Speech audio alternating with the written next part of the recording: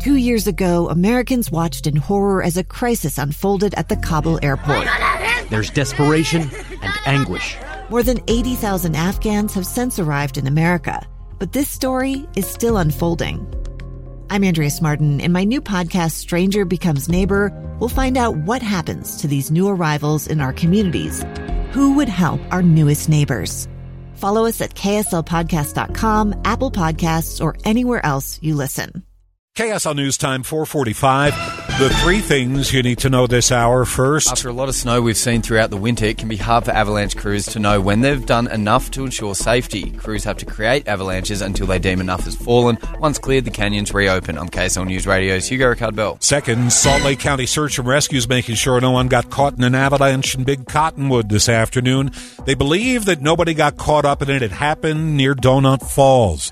Third, our biggest traffic trouble spot. A slow drive southbound I-15 from Murray to 90th South Sandy, and a crash in Weber County.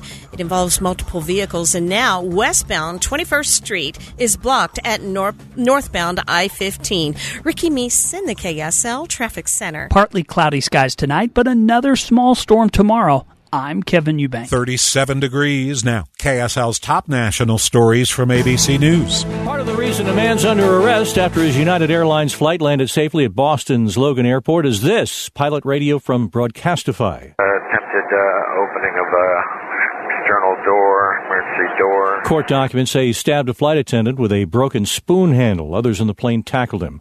The situation could have been worse at the Saturday train derailment in Springfield, Ohio, says County Health Commissioner Charles Patterson. There were other cars with hazardous materials on them, but as they were not affected by the derailment, we do not have a situation at this time. Mexico says it's working on this. We are closely following the assault and kidnapping of 4 U.S. citizens in Matamoros, Mexico.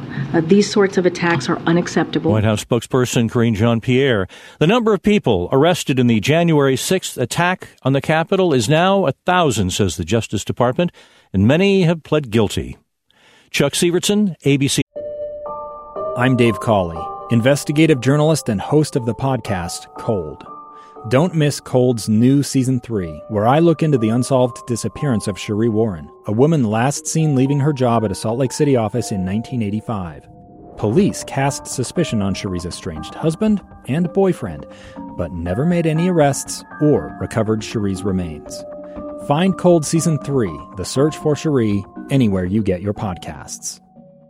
Now the in-depth on KSL. People who live in Eagle Mountain have been sharing emails and social media posts concerned that their water tastes different.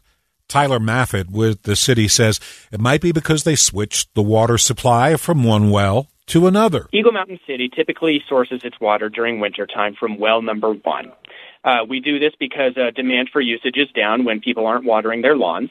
Well number 1 is down for maintenance right now. So in order to accommodate the difference, we switched over to well number 5. Well number 5 has a difference in both taste and smell, and that is eliciting a response from some residents that there may be something potentially wrong with the water. Our testing regularly has indicated since February 27th, when that switch was made, that the water is safe to consume, but it does have a difference of flavor, and I think that's what residents are noticing right now. Yeah, but some people have been complaining their pets are refusing to drink the water. Others are complaining about digestive issues. I can't speak to anecdotal evidence of anything involving pets or involving anecdotal gastrointestinal issues. I mean, this is cold and flu season. What I can tell you is that according to our tests, which are performed up to 50 times per month in different sections of Eagle Mountain and is required by the state of Utah and according to our own standards, I can tell you that those levels have all come back, that the water is safe. Tyler Maffett says the city has taken all steps it's deemed necessary to make sure the water is safe to drink, as it does throughout the year. We want to reassure residents that we do regular testing throughout the year to ensure the safety of our water supply. Not only do we take it seriously, but the state of Utah takes it really seriously as well. And we can reassure residents that just based on how these regulations and oversight processes work, that if there is a problem, both Eagle Mountain City and the state of Utah would know well before residents were ever to notice, and we would have taken strong action to mitigate those concerns. Not only that, but we would have provided substantial notice to residents to ensure that they weren't consuming drinking water that could have potentially been deemed unsafe. Luckily, that is not the case in this instance. What we do want to communicate to residents is that we are taking it seriously. We're scrutinizing ourselves internally and double-checking our test results. We're making sure that everything is in alignment. And not only that, but we're trying to communicate to the best of our ability and treat resident concerns seriously. When residents feel that their concerns are being dismissed, that's not a good thing. And we want to make sure that their questions are answered so that they have some confidence that what they're drinking is safe. Still, there's a bit of a buzz on social media about people who are going to move over to bottled water. That was Eagle Mountain City spokesperson Tyler Maffitt. We thank him for joining us. 2 years ago, Americans watched in horror as a crisis unfolded at the Kabul airport. She was tear-gassed and beaten. Images of thousands desperate to escape Taliban oppression filled our news feeds. More than 80,000 Afghans made it to America. But the story didn't end there. It was very cold. There was no power, no heat. Who would help our newest neighbors?